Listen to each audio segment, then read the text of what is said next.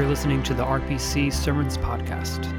Today's episode is a special episode from our Facebook Live series entitled Closing the Distance. These are unscripted conversations with the pastors of RPC and various special guests reflecting on topics from our ongoing sermon series. If you're interested in learning more about this community of faith, visit roswellpres.org.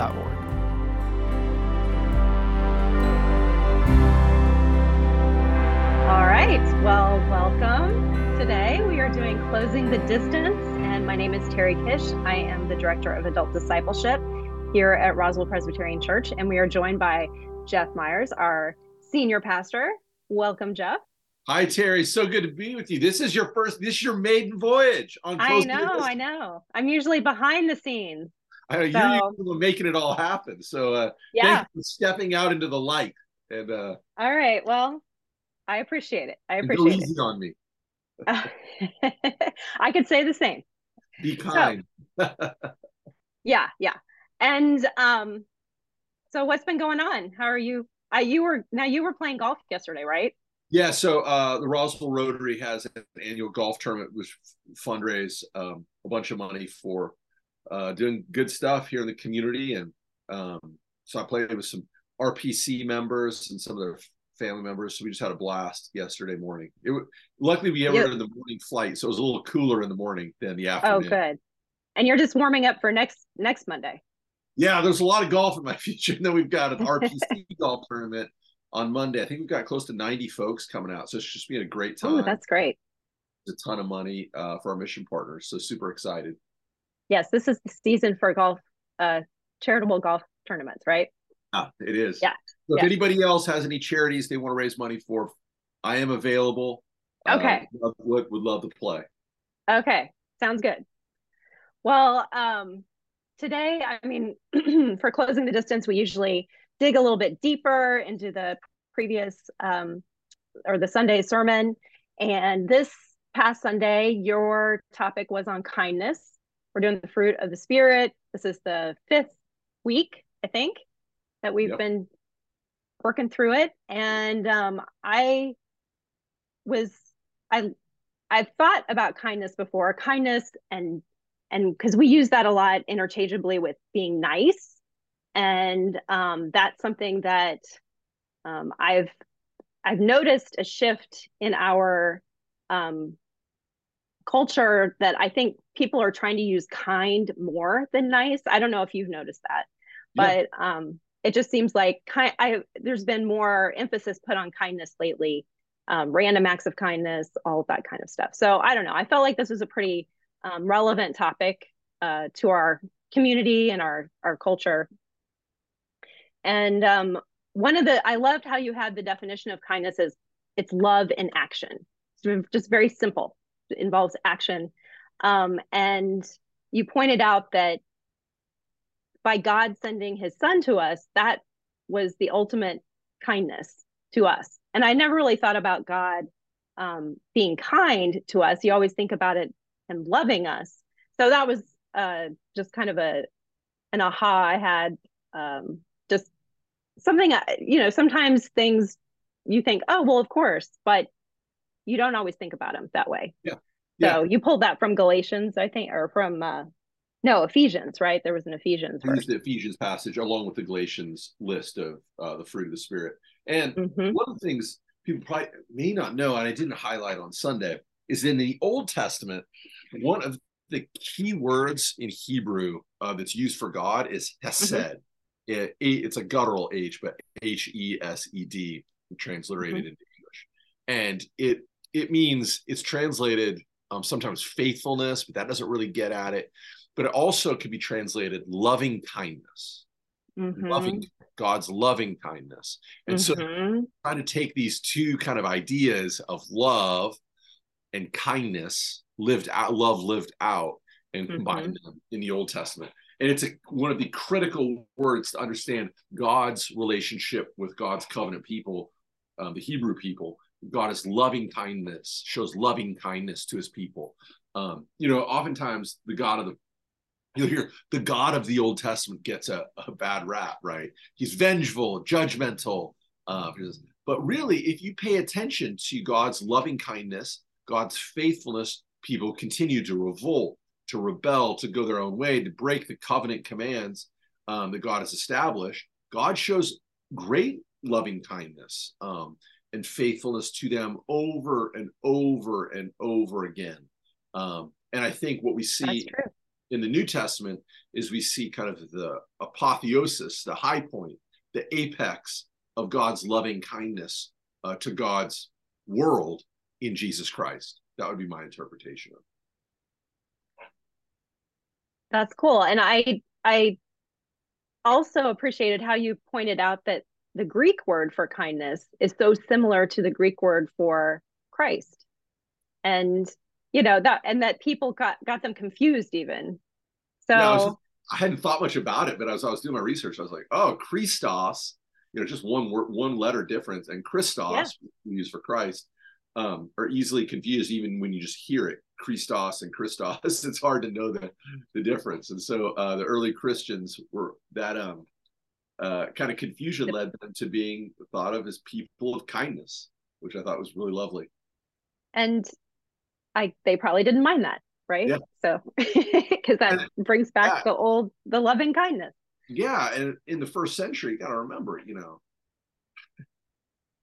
there was not the societal, we could kind of take for granted, like the 40-hour work week, their just labor practices, we've got the SEC that'll be looking out for your, investments, that people are acting justly and truthfully. And we take, the doctors are trained, we take all that for granted. And Christians, it was really a distinct community showing kindness to people that were rejected. So let's think of women, slaves and servants, children, the sick. During the plague in Rome, 5,000 citizens are dying a day. And, family members, if you got sick, they would throw you into the middle of the street to die, to protect themselves. Wow. And a lot of Christians came along and showed kindness to those people who were thrown out. Why? Because they believed that was their vocation, their calling was to be kind. And that's one of the reasons economists and sociologists of religion say there was explosive growth in the church, because the church was living a way that was so distinctive from the surrounding culture that people found it compelling. And in the Judeo-Christian tradition, those of us in the West, our culture is living off kind of the residue or the fumes of the impact of that view of thinking. And as we get further and further along, those two are sometimes disentangled. And I think the church forgets this great history we have of kindness and compassion ministries that we're called to. So anyway, interesting. You touched on the modern world and how kindness has been viewed in the modern world. And with, there were a number of different people you brought up, quotes about, like, love thy neighbor as thyself is ironic because most people hate themselves. And just people really kind of that's Jacques Lacan. He's a really and kind of a Freudian psychoanalyst.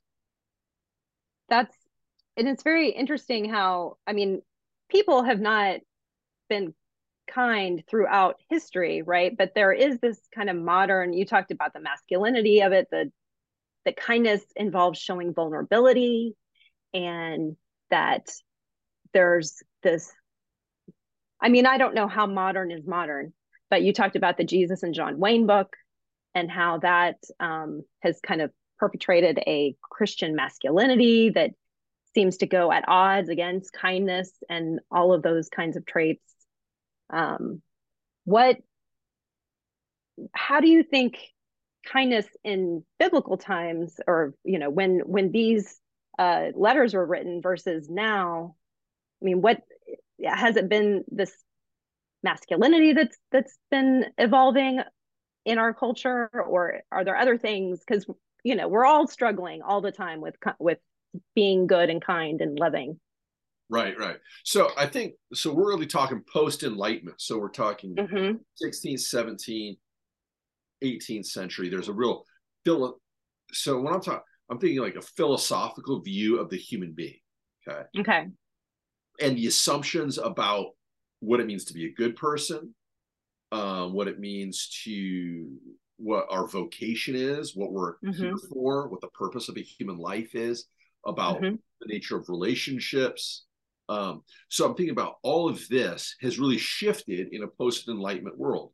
Also with the impact of science, and how do we understand, if we have an evolutionary view of the world, well, how do we make sense of the human being in the midst of that, when it's such a new kind of understanding of ideas? And so there's this assumption, I think, especially in masculinity, I think I called it muscular Christianity, that the human being is the ideal that we're shooting for, is to be unmoved, unshaken, above it all, self-contained, not affected by change or emotion. And that is all seen as kind of weakness, right? And strength and power, and to be above it all, like the Marlboro Man, just smoking a cigarette with your Stetson on, and as chaos is going on around you, and you just kind of like the Clint Eastwood or John Wayne view of life. Okay. And I think that's the modern kind of view. What you have in post-modernity is a critique of that. Okay? And I think as Christians, we can recover a lot of our history, compassion, kindness, love, that true strength, my image of a true strength, is the parent or the teacher with a child who gets down on their level and speaks in their language and is able to show them, who doesn't stand far off and shame, know your name, but gets on their level. That's true strength. And where do we get that most centrally? Well, in the incarnation, that the God of the universe could be so big, but is so strong and powerful to become small. That's true. That's true strength. That's true power. Okay? And that's a very counterintuitive view of power and strength. I think that we assume is the ideal in our culture. Well, and I also, I was mentioning this to you a little bit earlier, but I also, when you said, when you were talking about kindness and vulnerability, and how it's vulnerable to show kindness, and I'd never thought about that before. And then I thought, it's probably because I'm a woman, and there's not as much pressure to show that masculine side of myself. And so I had never thought that you were showing vulnerability by being kind to people. I obviously thought receiving kindness shows some vulnerability, but yeah, it's kind of an irony, right? And I do think it is gendered somewhat. I think for men, there's more of a cultural assumption of masculinity, and John Wayne, with these guys, than for women. The weakness. Yeah, and I think some of that's changing as gender norms kind of change. I think women will probably experience the same kinds of pressures depending on the context that they find themselves in. It'd be interesting to do a survey, women and men in the workplace. I know my wife has said, she's in a corporate context, and mentors said to her, you're going to feel an urge at a business lunch in a conference room and they'll have pastries over to the side with coffee, you will feel the urge to get up and go and get them and begin to hand them out. Resist the urge, they said, because what you're saying is you're putting yourself on a lower level than the other folks that are around that conference table. Let the men get up and do it, which they rarely ever do. And so and I think some of those cultural assumptions are being called into question. Now, what I'm saying is true strength is being, and I think my wife does do this sometimes. True strength is figuring out, oh, I can get up and get the pastries and pass them out and use them as a show of strength, right? I am serving as a, and so, maybe now you're the person that, this is the person that can figure things out. They can help you out. They know how to facilitate conversation and get people going, and and that. So I think there's an irony there. Well, and I mean, Christianity has always been countercultural, right? So it's just it's the same, but it's just slightly different in how it responds to the culture. Yeah, probably the classic statement of how to understand Christianity and its relationship to culture is H. Richard Niebuhr's Christ in Culture, and he has kind of a three-part kind of schema. He says it's Christ against culture. Okay, so you'd see this like the Quakers, who go and they're going to be all in their own community. They've totally rejected the outside world. Okay, Christ against culture. But then you have like Christ in culture or Christ of culture. That there's really no difference between Christianity and culture. So this would be like God bless America. Like this kind of sacralizing of nationalism and the nation state. So it's really hard to pull those apart. And the third view is, he says, Christ transforms culture. So that would be a Christianity that is in engagement with the culture, but critically. So, so like you're trying to think of a good example, but like you're engaging let's say, like affordable housing or workforce housing. We're engaging the culture of housing, but we're saying we need to provide housing, not just to make money, not just to enrich ourselves, but to help people have affordable housing so they can live, so that we have nurses, teachers, and police officers in the community. And that would be a kind of a Christ transforming culture, trying to engage with culture and make a difference, but not being overwhelmed, but to be critical. So there's a bunch of different theories and about that. I mean, it's always kind of difficult to put your finger on what exactly culture is. It's kind of a nebulous term, and it's going to be different in different regions and different. Yeah, exactly. So, exactly. Yeah. So that's interesting. Yeah. And as a former, I graduated with a BS in biology. So whenever you bring up biological stuff, I get all excited. And you focused a little bit on the neurology of kindness and on all the different things that happen when we're kind to people or when people are kind to us, all the physical things that are going on that make us feel good. You talked about the helper's high, kind of similar to a runner's high, I guess, that you would get. And that's true. We do feel good when we help one another. But yet we're still kind of resistant to showing kindness. You said in the beginning, actually, what was it? You said, we're just, not everyone is, you said, here's my note, that there's a lack of kindness in our world, and that we have an ambivalence to kindness. So we kind of have this tension between actually being hardwired to be kind, but yet our psyche is kind of pulling us back a little bit, right? Yeah. So, and I mean, all of us have I think an inherent like selfishness to us. mm-hmm. And I think it's important to love ourselves. It's not that, but I think, Yeah. But I think some of us are given to narcissism. Yes. Fear. There's fear. We want to avoid inconvenience. Mm-hmm. A lot of it gets messy. There might be some messiness involved. Yeah, and so yeah. And I think I think a lot of people want to be kind, and but sometimes we're angry. We're given all these other emotions that kind of fight against kindness.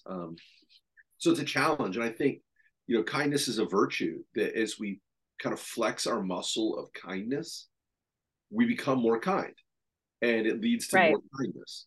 Right. Whereas, if like we're angry or selfish, it's going to lead to more anger and more selfishness, and we know that is not going to lead to human flourishing or human health. So I encourage people to be kind.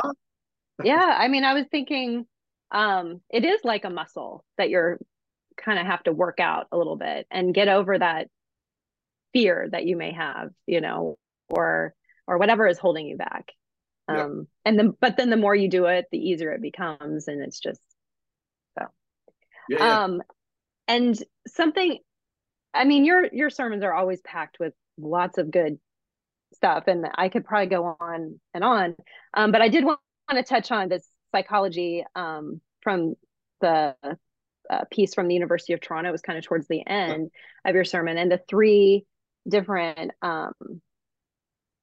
what was it? The components of kindness? Yeah, aspects or components of kindness. Components. Yeah, and there was the kind emotions or feelings, the kind cognition or thoughts, and the kind behaviors or actions. Those three things. And I'm wondering, do you think those build on one another? Do you think that you're kind of going through all of that to then get to that final act of kindness? Yes. Or does it work that way, or do you think it's all just? Well, I think they're interrelated, and I mean, sometimes like you may not have kind emotions towards somebody. You may not have kind thoughts towards them, but you can still be kind to them. And I think, and oftentimes, I mentioned mission trips because it's one I'm familiar with, but like take folks to to another culture or country, do a mission trip. Maybe you see poverty maybe that you've never seen. And you didn't know these people. You went because you wanted, some sun. You wanted to you didn't have anything else to do that week.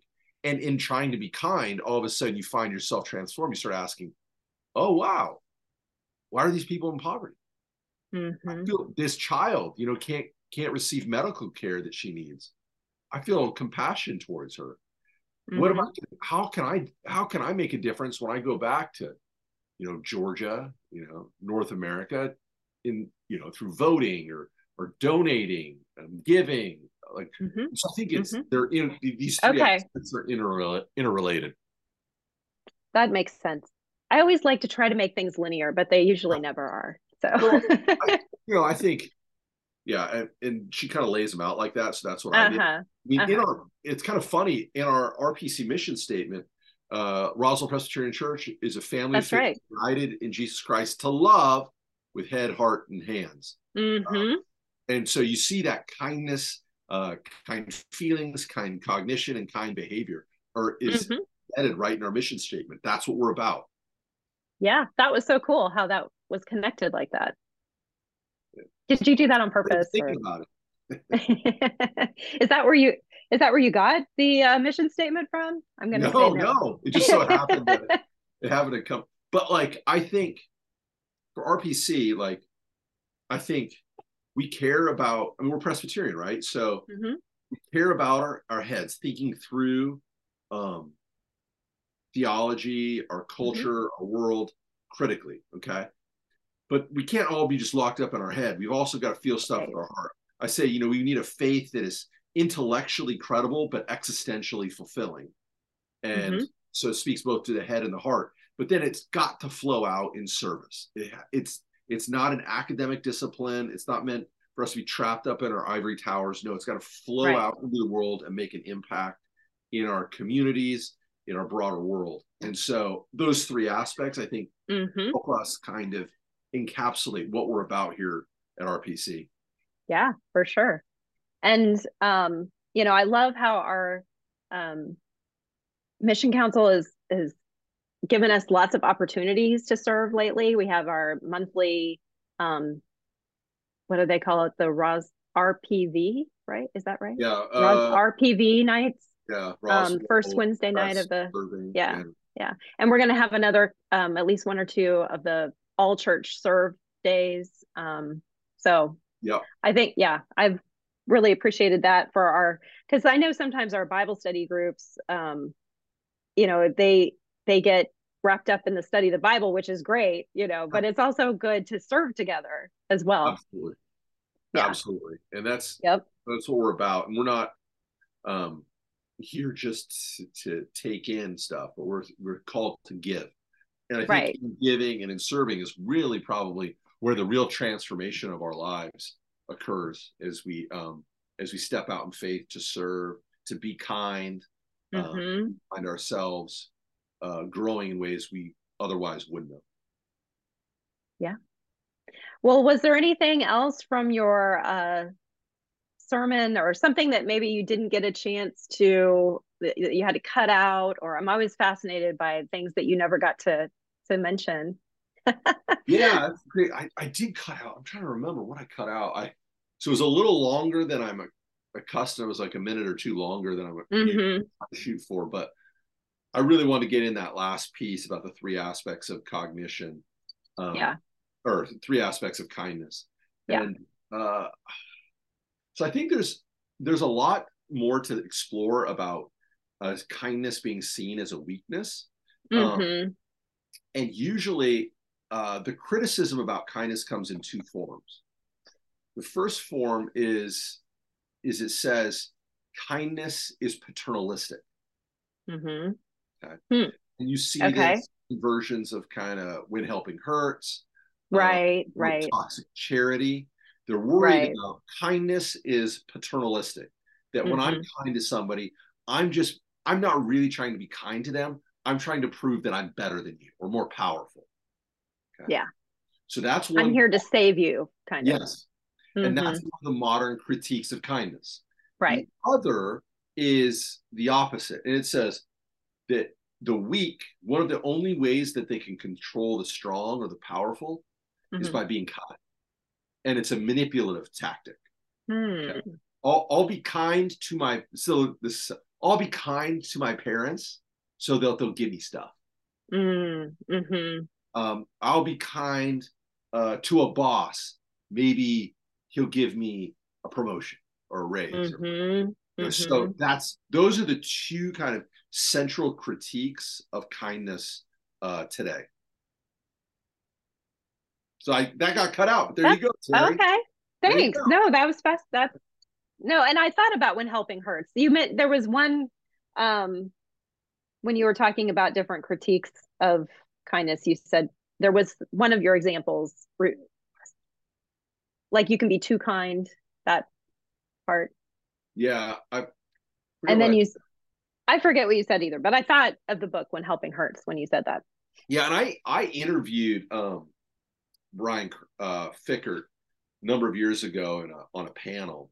And I went I don't say I went after him, but I did challenge him a little bit on this topic. Because he's an economist. He's just worried about maximizing the benefit to somebody, not being paternalistic, which I appreciate. But I was like, Brian, like sometimes doesn't Jesus just call us to be kind? Like sometimes like a beggar. I was thinking about the UK when it says your kindness could. Yes, that was it. That's it. And, yeah. But people just worry, if I give $5 to somebody on the street, what if they buy alcohol or drugs? Right. And I'm like, sometimes I'm called to be kind to that person, irrespective if they buy alcohol, drugs, or Kleenex. I don't know. But it's about me being kind and them experiencing just a genuine kindness that maybe helps them, maybe encourages them in the midst of whatever has gotten them in their social location that they're at. And Brian, when I asked him, I think he felt a little unsettled because sometimes, kindness doesn't fit into our economic equations. And it's for me to be kind. Right. Just simply because it's good to be kind. Right. So even if maybe you would be taken advantage of, but that's not your concern. That's right. Yeah. That's kind of my view. Yeah. Well, that's good. Although I had one of my favorite tactics I saw with kind of panhandlers when I was in Seattle, and there was tons of them around, so they're always hitting you up for money. I mean, sometimes these guys that were like living on the streets, it was they had PhDs. I mean, they were like, it was, a lot of stuff going on. And so there's this guy I knew who was a pastor in Seattle, and he would go, anytime a panhandler would ask him, hey, can I have $5?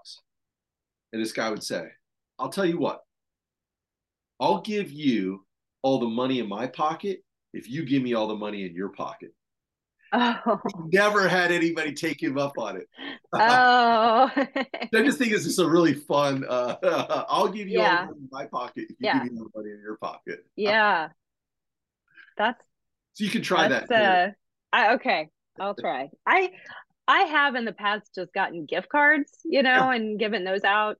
That's great. Yeah. In fact, I probably need to get some more. All right. Well, I know that we have a time limit here, so I want to wrap things up. And can we talk about next week? Yeah. So okay. So what's next week? I've been just thinking about that this morning. So trying to get ready, or I'm making preparations for my preparations. But the next word in the NRSV in the list of the fruit of the Spirit is generosity. Okay. But in the NIV and other translations, it's translated goodness.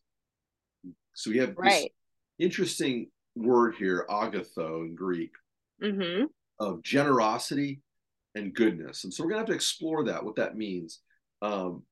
It's a combination of goodness and generosity, understanding goodness as generosity. And I think what it means is goodness that is good for others, goodness that benefits others. Okay. And so that makes sense. The Spirit. So you can kind of see where we're going to go with this. Hopefully we'll have some interesting things to say. I'm sure you will. I don't doubt it. Okay. Well, I also wanted to put a plug in. So if you enjoyed this kind of conversation, we have these events called Theology on Tap, and we have one coming up in October.